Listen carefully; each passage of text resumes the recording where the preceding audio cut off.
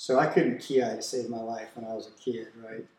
Not many kids can. No. Let's be honest. But I'd go, moosh, right? So this was me out in the driveway in Havelock, moosh, right? I can't make this up. So my earliest memories of my nickname was Joe Moosh. There you go. There it is. I've said it. I can't take it back. The whole world's going to know it now.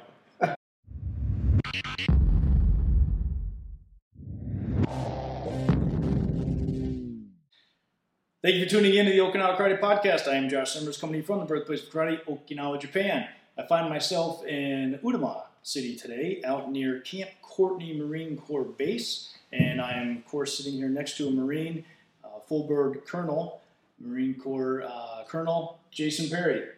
Josh, sir, how are you? Thank you so much. This is great. I appreciate you inviting me out. I've enjoyed your podcast. We've been talking about doing this for a while. We have. And before we go any further, we have to give a big shout out to the gentleman that's letting us use his dojo for this. Mike Giesick, he's a good friend of mine. His dojo is right here in Udama.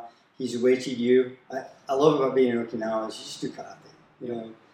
And Mike's been great. He's not only a good friend, but he's an incredible karateka.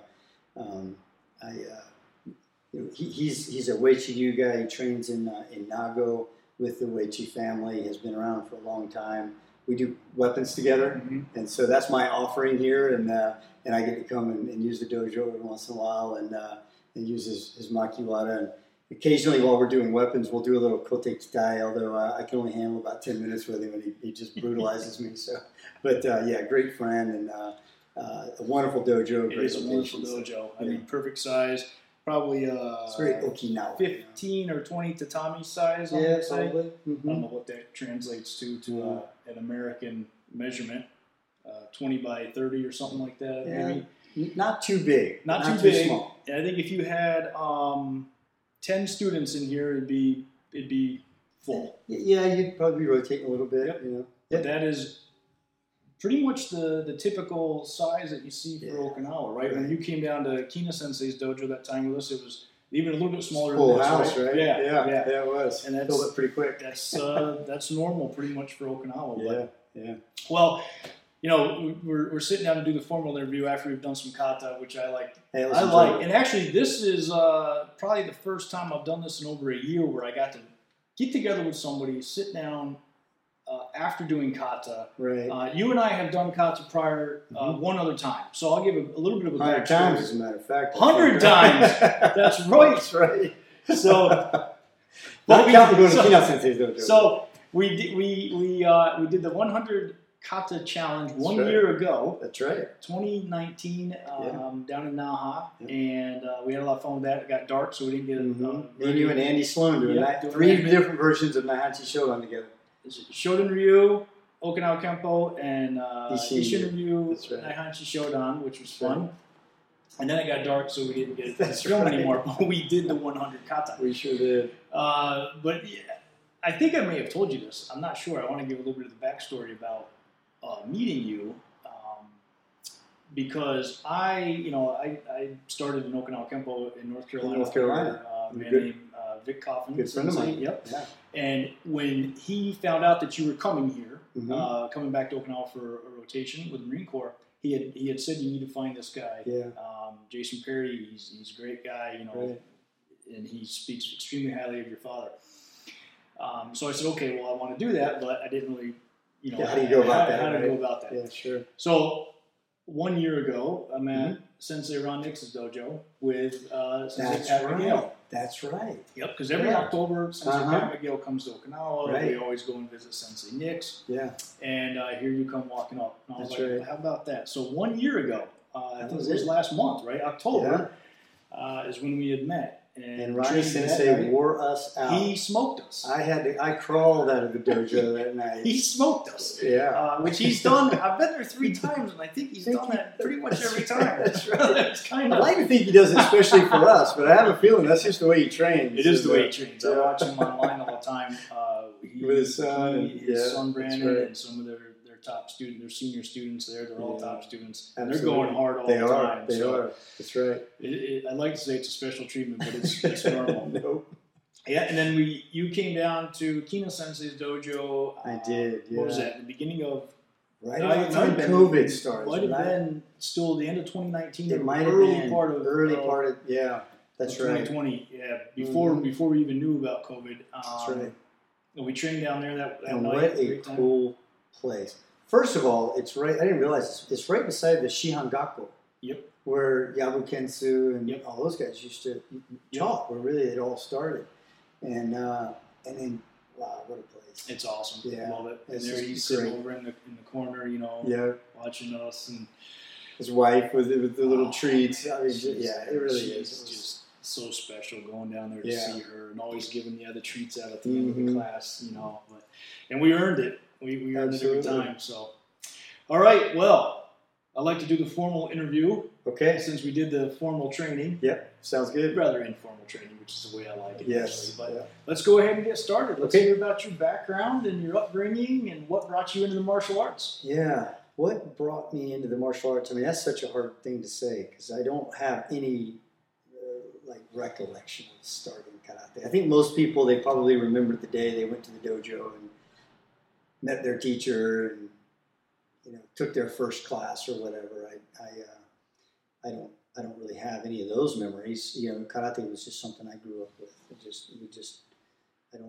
It was such a natural part of growing up. I listened to actually Pat McGill Sensei's interview, and a lot of the things he talked about, as young as he started, and I kind of related to that very much, But so my teacher is my father, and when I was born, he was actually in Vietnam at the time, but he had already started to study Ishin Yu at the time, having met some Ishin Yu people in South Carolina actually when he first joined the Marine Corps, and he had boxed since he was very young, but then he was introduced to karate.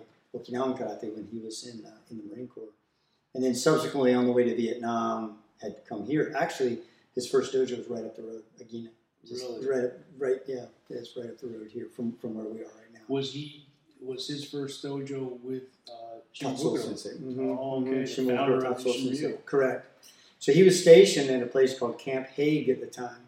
So, and a lot of fellow listeners, unless you've lived in Okinawa or are familiar with the area, you won't know it, but Noborikawa, where the JA is, the Champuru no Ichiba, across the street, right where the Kentucky Fried Chicken and the McDonald's, and down to the Okinawa Kita exit onto the freeway now, that whole area on this side of on the inland side of on this side of the highway, the road, that was all a U.S. base, and that's where my dad was stationed. Oh, okay. It's called Camp Hague. Now it's called Noborikawa area. Okay. Did Courtney, what was part of that base at one time? I think they were two, I don't know for sure, but I think they were two separate facilities. Yeah. But there were many more, there were more bases, back then than there are now. Yeah. And so, hard to believe, right? Hard to believe, right. Yeah. And probably between Camp Hague and the Agina Dojo, which is right, it's right down the road this way at the agricultural high school. Right there is the area it was in. Andy Sloan could, I'm sure, give you the 10-digit grid to it. But so Dad would walk through the sugarcane fields and what is now a completely built up area, and train. But that was in and out of Okinawa. It was on the way to Vietnam. So it wasn't consistent. It was pay your $1, go to the dojo, train, and then between visits in and out to Vietnam. So that's kind of how Dad got his start. And then I was born. Dad came home from Okinawa, and it was just something we always did. It was throw punch or here do your blocks, and so I really don't have much of a recollection of doing karate as a young kid. It wasn't in a dojo that I recall until I was a little older, and we were stationed in Cherry Point. And that's when my dad met a gentleman named Bill Hayes. And Hayes Sensei had been stationed at Camp Hansen about that same time. And and Hayes Sensei started a dojo in an abandoned building in Cherry Point. And it was just a bunch of Marines. Kids didn't do karate. I think the first time I saw a kid in the dojo was, probably not until the 80s. And of course, this was like 74, 5 time frame, I guess. And I was a very young, 6, 7 years old, I guess. Those are my first recollections in Hayes Sensei's dojo in Cherry Point in this old abandoned building. Those are my first memories of actually going to a dojo, putting on a gi, training in a class, and it was mainly me. We'd warm up, and then I'd go over in the corner, and Dad would have me walk up and down the dojo 1,000 times doing, Chudanuke or Jodanuke or Oizuki or something like that, and he'd forget me over in the corner, and an hour and a half later, he'd say, "All right, line up, time to go home." so those are my good memories. Class, son. Yeah, good class. Well done. But all Marines, and a great group. And it wasn't a dojo necessarily of people doing a certain kind of karate. We had a kung fu guy in there. There was a taekwondo guy in there. There was my dad had done Ishin-ryu, but he began to learn Shorin-ryu, and that kind of began his transition to Shorin-ryu with Hayes Sensei. And of course, Hayes Sensei had trained here with Eizo Shimabuku Sensei, Tatsuo's brother, and so yeah, those are my beginnings, I guess.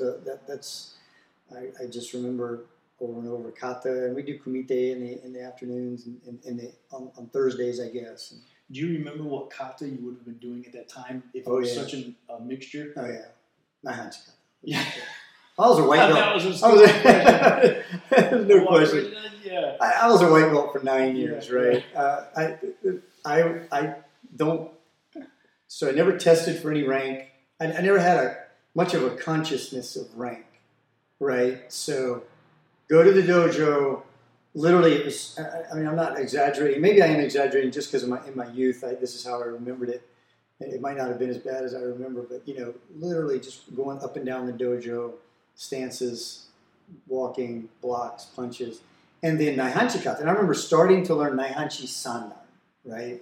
And Dad pulled me over the side. I knew Naihanchi Shodan now. I knew Naihanchi Sandan now. And Dad walks me over to the corner, and he shows me the first move. And you kind of lean out. You put your hand up like this. It's this kind of Chudanuke posture like this. And he goes, okay. He fixes my legs a little bit and tells me to lean a little bit further this way and bend my knee and straighten this leg and turn my heel and turn my hips in a little bit more. And, and then he walks away. And I don't know. In my mind, it must have been 45 minutes. Yeah. It was probably could have been 5 minutes. I don't know. But he just walked away. He said, that's good. And he left, and I stood there just like that. And he went over and did something. I don't know what, but I stood there. And then he started. He said, all right, Kyosuke, hey, good job. That was the first technique. And we went and lined up and did our push-ups or whatever we do, and that was the class. Yep. So yeah, Naihanchi, a lot of Naihanchi kata. And then we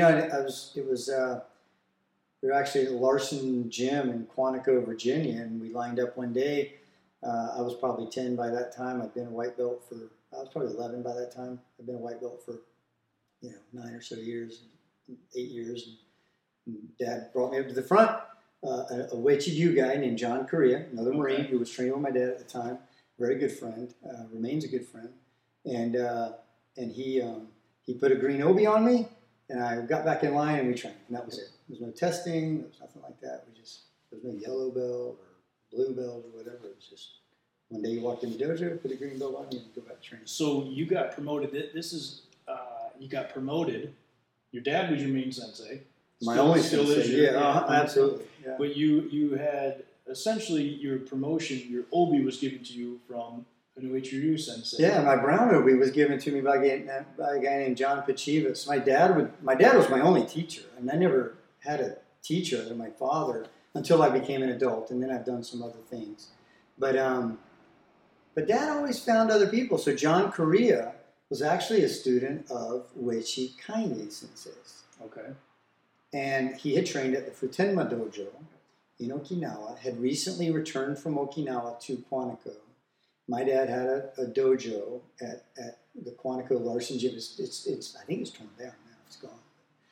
And so when it was time for me to be promoted, instead of him putting the obi on me, Dad had Korea Sensei come up and put the obi on me and tell me to go back in line. What do you think the reason was for that? Is there a significance to that? I don't. Your dad showing respect to Korea Sensei? Was one of them senior? No, I mean, I think Dad was senior. I mean, Dad was senior in probably in karate, but definitely in the Marine Corps. And they became lifelong friends from there. I don't know if there's some deeper hidden meaning there. Dad was just like, no, Korea Sensei would put that on Jason. I don't know. Although, there probably is a little bit of, no, I'm his teacher, but I don't own the product. The product is everybody's input. And maybe he wanted to share that a little bit with the people that I had trained with. Because, growing up, I mean, I trained with Club, I trained with Wookie, I trained with Dad, I trained with Hey Sensei. Everybody had a nickname back then. And what was yours? Joe Mush. Joe Mush. Joe Mush. So I couldn't ki to save my life when I was a kid, right? Not many kids can. No. Let's be honest. But I'd go, Moosh, right? So this was me out in the driveway in Havelock, Moosh, right? I can't make this up. So my earliest memories of my nickname was Joe Mush. There you go. There it is. I've said it. I can't take it back. The whole world's going to know it now. I hope your dad listens to this. Yeah, well, he will. That's fantastic. Wow. Okay. So at that time, when your father had already transitioned from Uechi-Ryu somewhat into Shorin-Ryu. Isshin-Ryu to Shorin-Ryu. Isshin-Ryu. That's right. Isshin-Ryu into Shorin-Ryu. So your kata and your foundation of Okinawa karate was Shorin-Ryu from the beginning. Correct. So about this time, my father eventually got orders back to Okinawa. We didn't go with him. We stayed in Quantico, in Havelock, I think. We were in Havelock, Cherry Point. And Dad came out here, and he was stationed at Futenma, right down the road a ways. And just outside the gate, Shiroma Jiro Sensei, who was a student of Nakazato Shugoro Sensei, had a dojo there. So this was Shorin-Ryu, Shorin-Kan. Shorin-Ryu, Shorin-Kan, that's right. And I think Dad would like to have, because he had been training with Hei Sensei, Shimabuku Sensei, who I later trained with, actually. We'll have to talk about that a little bit. But I later had the opportunity to train with Shimabuku Eizo Sensei in his dojo up in Ginoza. And I think I think Hei Sensei, what Hei Sensei offered to my dad was a little bit more structure than he had in his karate training up until that point. And they were very good friends. And I think Dad would have enjoyed going up there, but it's a long way from Futenma. And I think back then there was no expressway. There was no expressway. That's right. And so you're in your island beater trying to get up to Kin or Ginoza to go to the dojo, and Dad learned about Shiroma Sensei. And Shiroma Sensei was also, I think, appealed to Dad because he was a bit of a fighter. He didn't focus too much on kata as much as some of the other folks.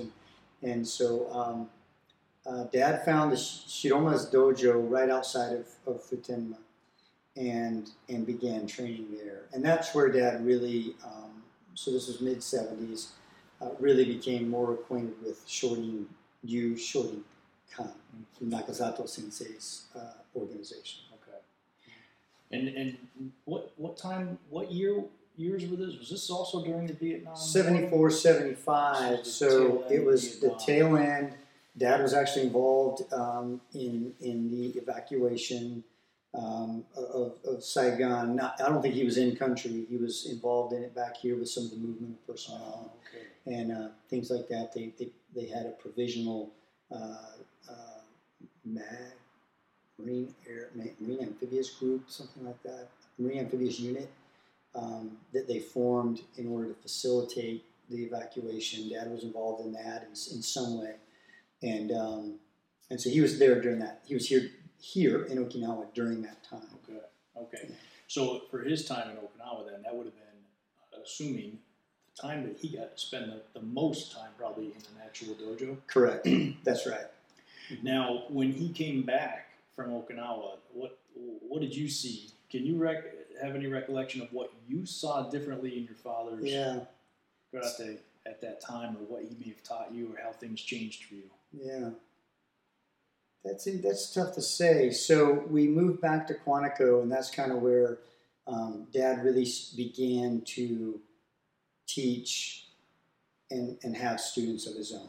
You know, I think at that point he had studied karate, had done karate for a long time, but even back then, I think even in Okinawa, there wasn't as much structure as there is now, right? It was, you're going to a tournament, here, put this black belt on. Yeah, we hear this a lot. Right? You hear it a lot, right, from older guys, and there was much less structure then, and that's the environment that Dad, I think, came up in. So it was a little bit here, a little bit there. It was training with a number of different people who just liked martial arts. So, you know, seen, dabbled in it a little bit and trained together. But then coming back, I think from Shiroma Sensei, his time in Okinawa, he actually started to teach more formally. And we moved to Quantico, Virginia, where he had a dojo there on base with a bunch of Marines, and then ultimately retired in '81. So only 5-6 years after he got home, he retired from the Marine Corps. And while he did other work out in town in Hendersonville, North Carolina, where we live now, he actually opened a dojo. Okay. It was like, that was the first time when I saw somebody like pay money to train. It was like, this is really weird. Yeah. They're just going to pay money to come at the YMCA. Yeah. They're going to pay monthly dues and to do karate, huh? Yeah, you had not seen I had before. Never, it just was so foreign to me. How old were you at this time, Brian? I was 11, 11. He was 12 when I retired. When he retired, I was 12. When your dad came here, but you all stayed back in the States. Correct. Did you train under anyone, or was that a break time? I think it was just a break time for me. Because I wanted to ask you that, growing up with your father as your sensei, was there times in your life where you needed a break, you took a break, you asked Dad for a break? I think they were natural breaks, like when Dad was deployed, when he was sent overseas, or at one point Dad lived in Cherry Point, we lived in High Point. He thought he was going to retire. I didn't train much then, except when he came home on the weekends, and then we would train on the weekends together, just one-on-one. And so it was. So my experience was, other than these few times, Hey Sensei's dojo, Quantico, my experience was somewhat unstructured as well. It was just whenever Dad and I would go out in the garage or go out in the front yard and train. Now, did he become much more structured though when he started to teach in the dojo? Yes, of course. Mm-hmm. Yeah, because now it was people signing up for a regular class Tuesday and Thursday or whatever it was, and Tuesday nights kata night, Thursday nights kumite, and it was much more regimented. Mm-hmm. Did you learn weapons? I know you have a background in weapons as well. Was that something that your dad started in his Isshin-ryu days? Or was that under something that maybe Hayes Sensei had incorporated? I'm not. Did Shimabukuro Eizo Sensei teach Kobudo? Mm-hmm. Okay. He did. Okay. Sure did. So I believe, and I'd have to confirm this with Dad, but I think Dad's earliest Kobudo experience was mainly with Hayes Sensei. Okay. And some Saikata, some Bokata. I think he was exposed to some weapons here when he lived in Okinawa with Shiroma Sensei. Mm-hmm. But then I think as Dad, Nakazato Sensei has his Kobudo system, if you will, his Kobudo curriculum, and so as we went on and Dad reconnected with Nakazato Sensei directly, we of course adopted Nakazato Sensei's Kobudo curriculum. So you were then introduced to weapons after your dad had retired from the Marine Corps. I wouldn't say introduced to. I mean, I had handled Sai. I competed with Sai and stuff like that. Even prior to that. Okay. Right. Okay. Limited, but yes. Did you have a favorite that you gravitated to at a young age? At a young age, I think, probably Chatanyara. Yeah. Mm-hmm. Okay. Which is a version of Chatanyara that Eizo Sensei taught. It's not the version that starts out with one side and then you pull the other side from your. It's actually a version of the kata, same name, but it's a different kata, entirely different kata. But it's a pretty kata. It's nice. Yeah. In my older age, I think I've gravitated to the Eiku now. I enjoy Eiku a little bit. Okay. Yeah. So. Now, when your dad was teaching, he started out at a YMCA. Is that? So yeah, once he retired from the Marine Corps, we moved to Western North Carolina. I was 12 or so, and Dad started working, a regular job. But then shortly after we got there, we actually started training at a community center with a Taekwondo guy. Really, really nice guy.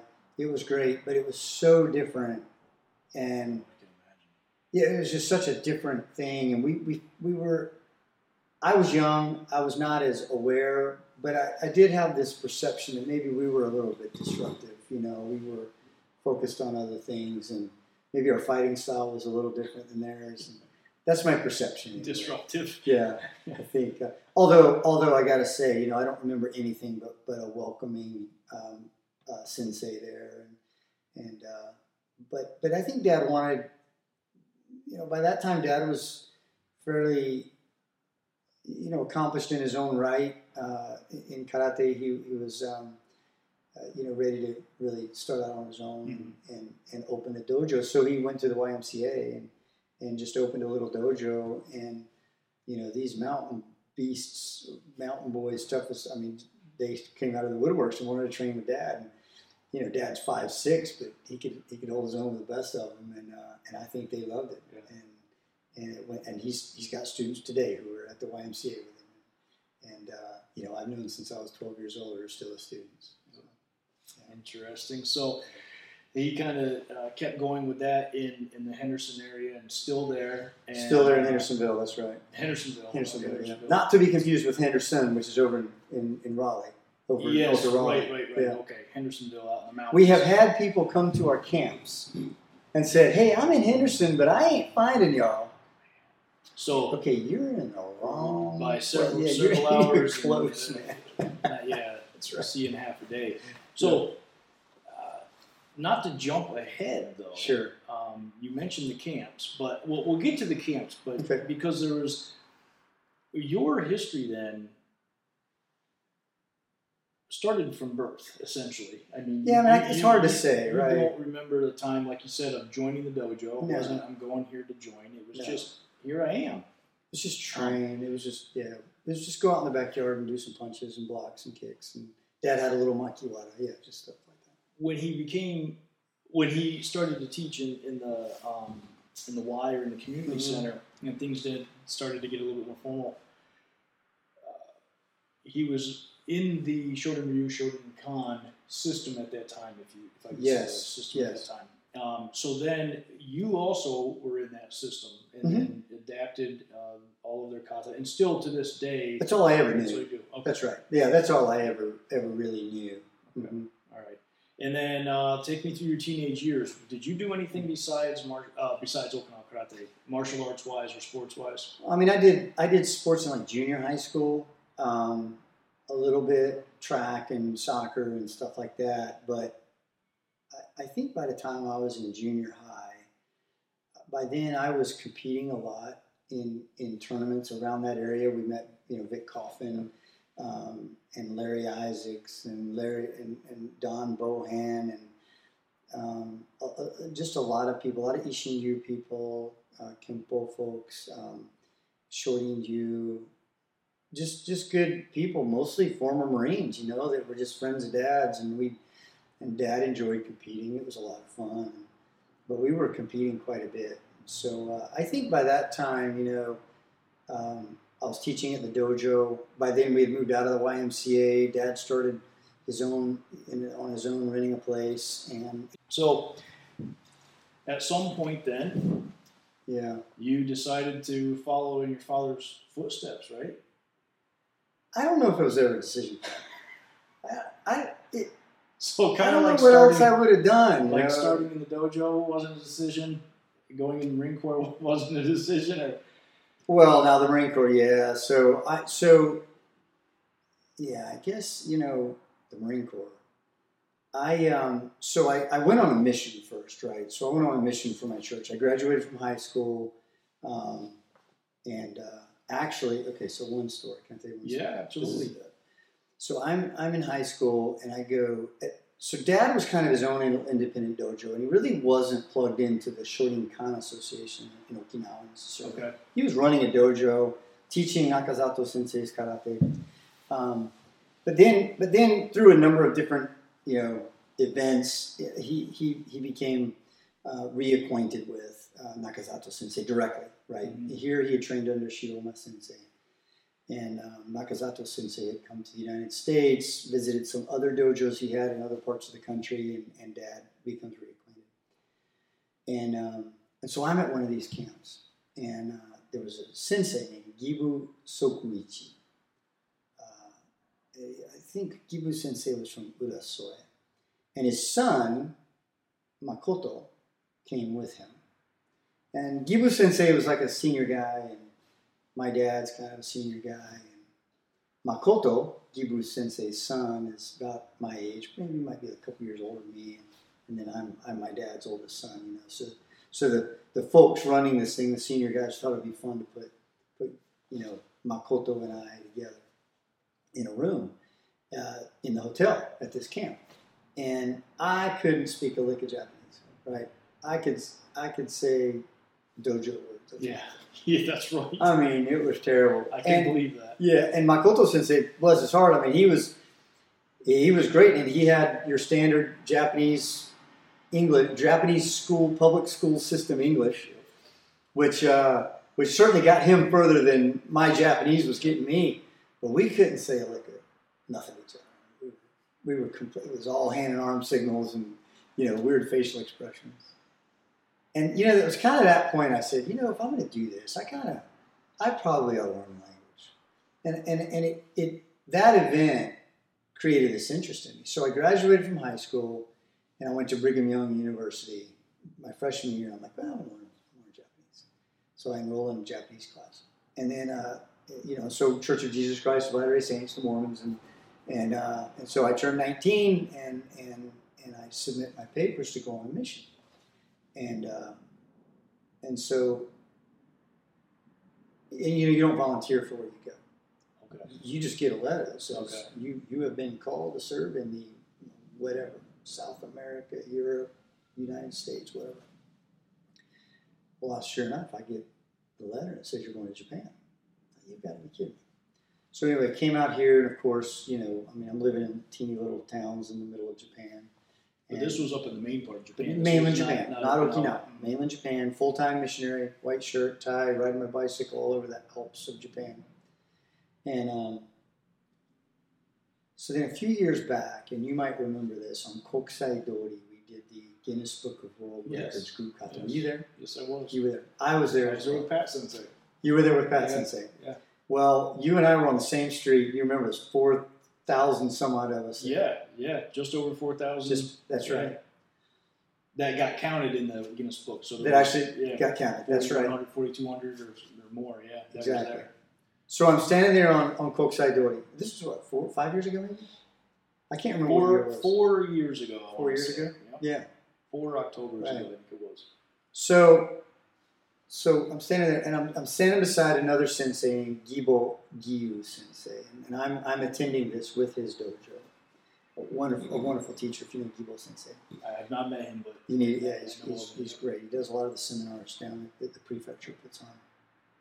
And I'm standing there, and I look across the street, and I said, "Sensei, who's that guy standing right there?" It was this older gentleman, not older gentleman, just about my age, but and he had a red and white obi on.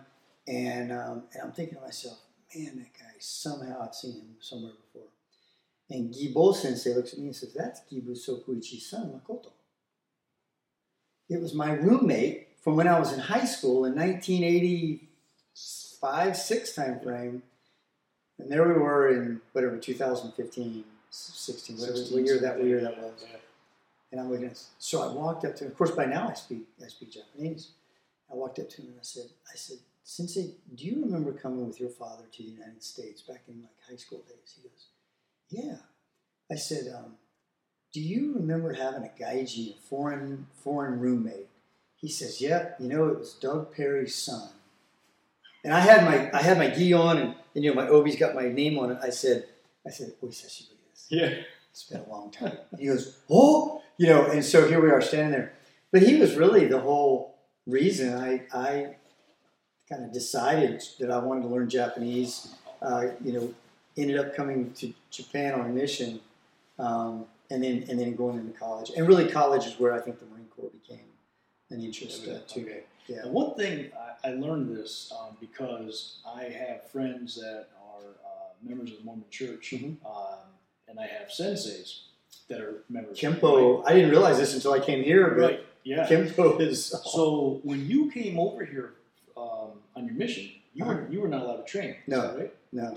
So I didn't know that. But Kian Sensei and some other people had told me that when they go on missions, they're not allowed to. I think he told me that he was allowed to practice by himself, right? But could not attend a dojo. Couldn't. That's right. So it's very interesting. Your every waking hour is accounted for when you're on your mission. And then you come to Japan, which is not Okinawa, but it's pretty close. Yes. But you could not train Japanese martial arts. No. You were not allowed to. No, that's right. I did my kata on my own, and then every year the mission would get together and we do our Christmas taikai or Christmas party or whatever. Yep. And I would do a demonstration. We'd have a talent. Yeah, very traditional Japanese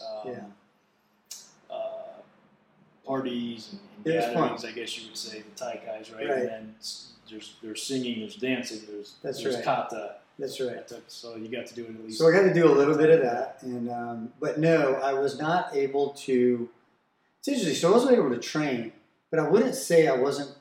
I wouldn't say I lost anything as far as my martial arts training. Only because, in my opinion, understanding karate in Okinawa exists within the Okinawan culture. And so we're in a dojo right now, and when you walk outside, you are still in the cultural environment that is karate, right? And so everything about the Okinawan culture is also reflected in the dojo. And everything you learn in the dojo is reflected once you leave the dojo in Okinawan culture, right?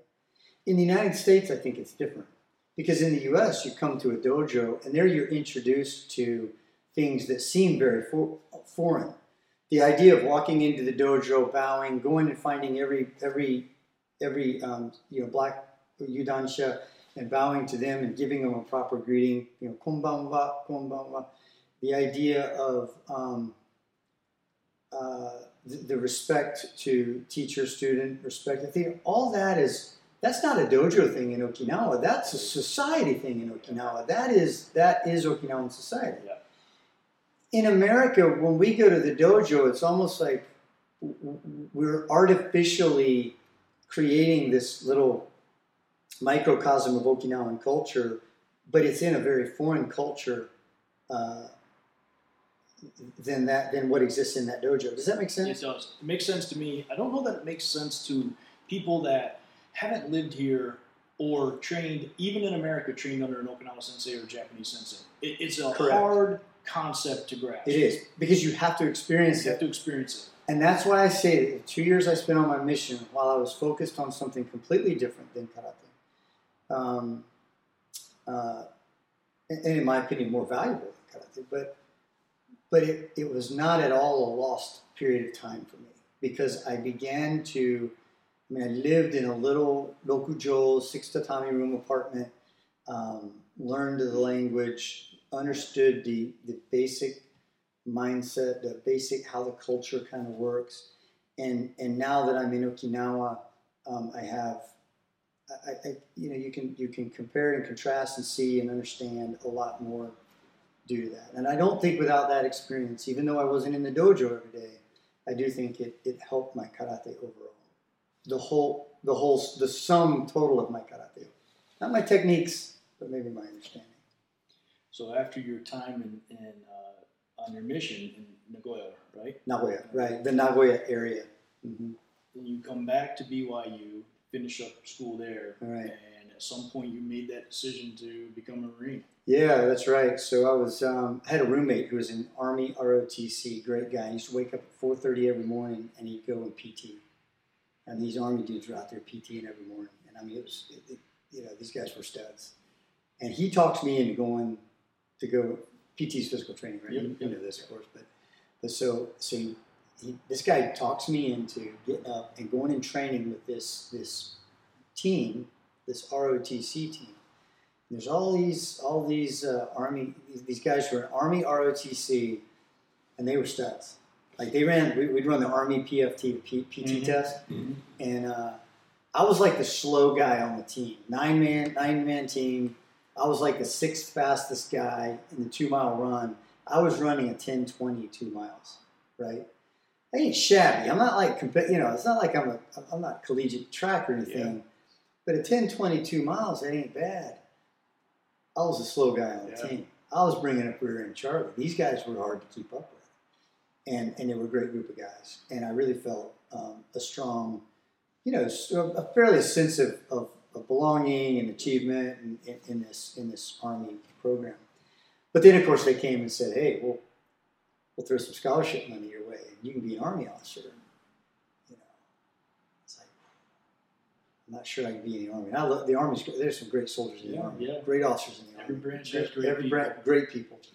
But and I'm sure this is the influence of growing up. Will Dad let me back in the house? Yeah, well, there was a little.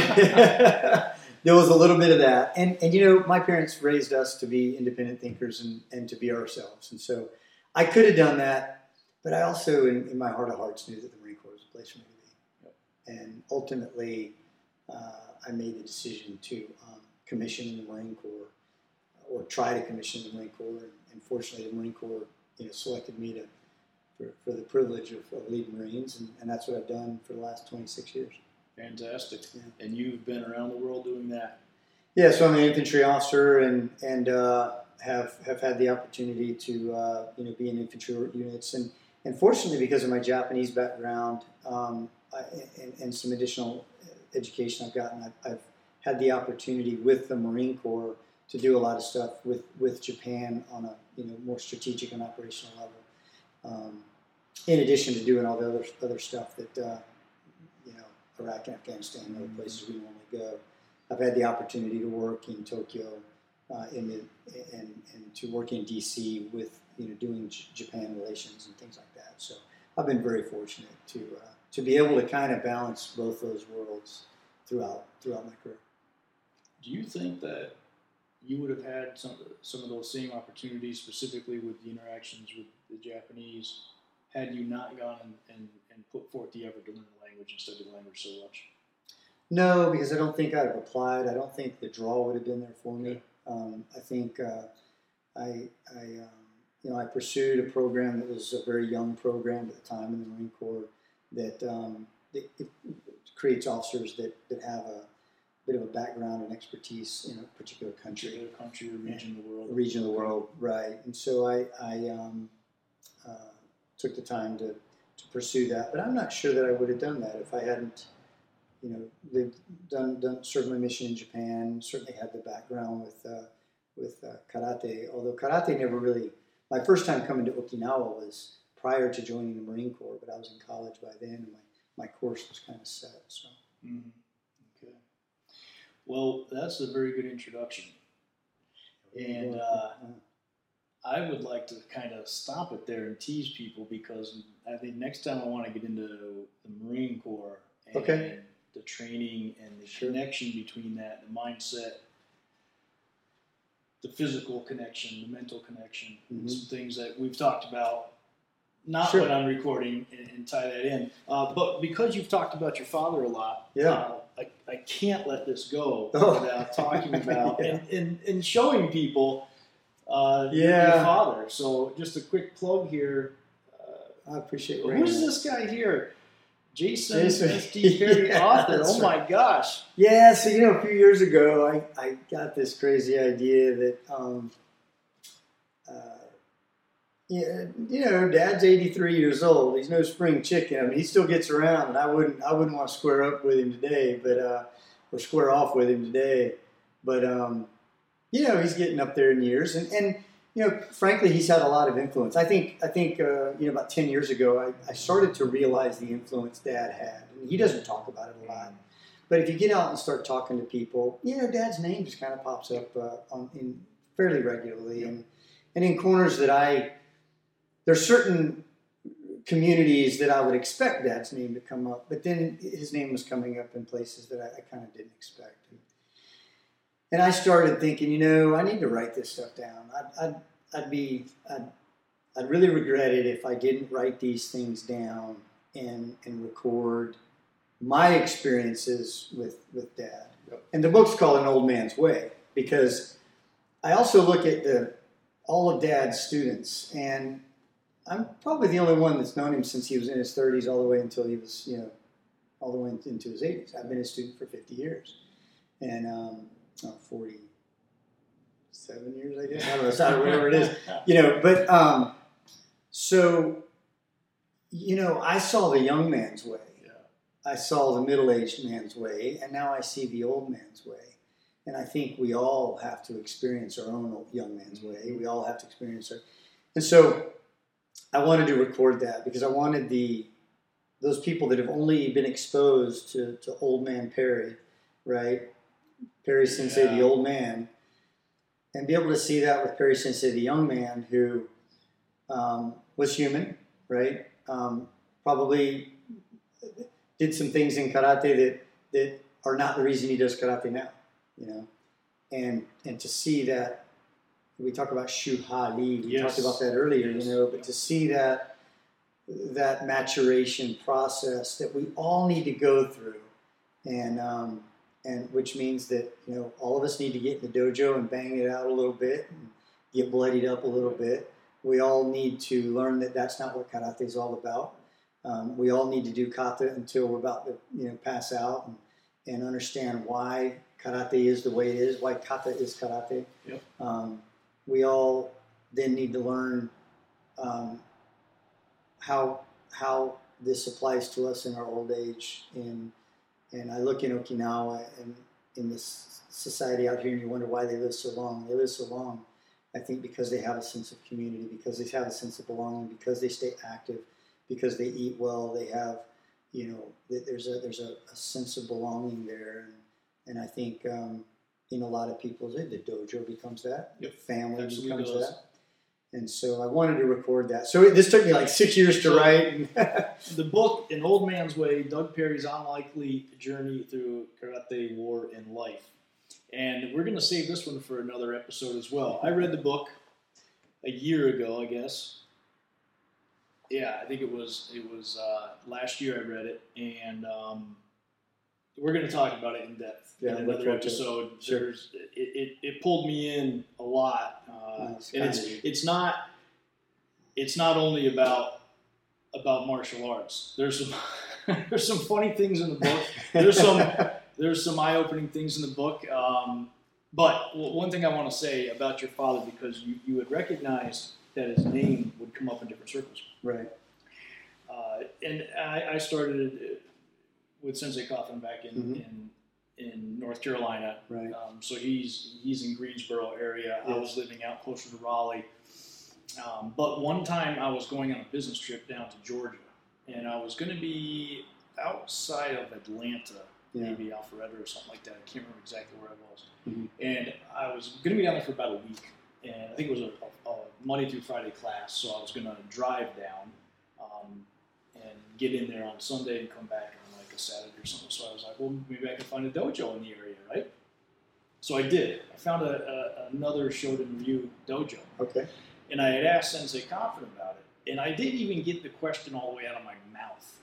And he scolded me the way he does. Yeah. Very fruitful and vocabulary. Uh-huh. But what he said was the only Shorin-ryu people you need to train with a visit would be Mr. Perry.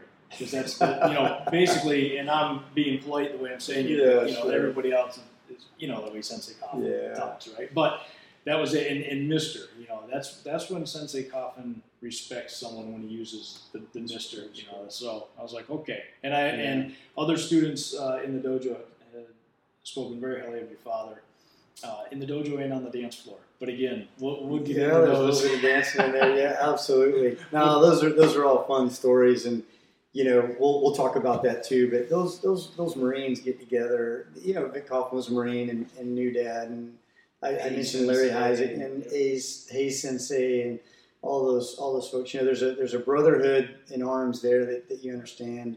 And then of course, many of these guys, they're really pioneers. They forged their way into karate. The karate they learned, it wasn't as accessible, and so I think that love of the art brought them together in ways that, and so they still greatly respect. All of them respect each other very much. I was a young kid when I met Coffin Sensei, and watching him fight in tournaments and stuff, and it's like, wow, you stand in awe of those guys. So, yeah. All right. Stories for another To day. be continued. Yes. Sir, thank you so much. No, I that's really fun. appreciate Oh my goodness, we went Love for 2 hours. I feel like it feels a little bit self-centered, self-serving, but it's fun. not. It's not. I mean, it's a story, and Yeah. I understand, but I appreciate it. But and we appreciate you. Thank you very much for tuning in to the Okinawa Karate Podcast. I am Josh Summers, coming to you from the birthplace of karate, Okinawa, Japan.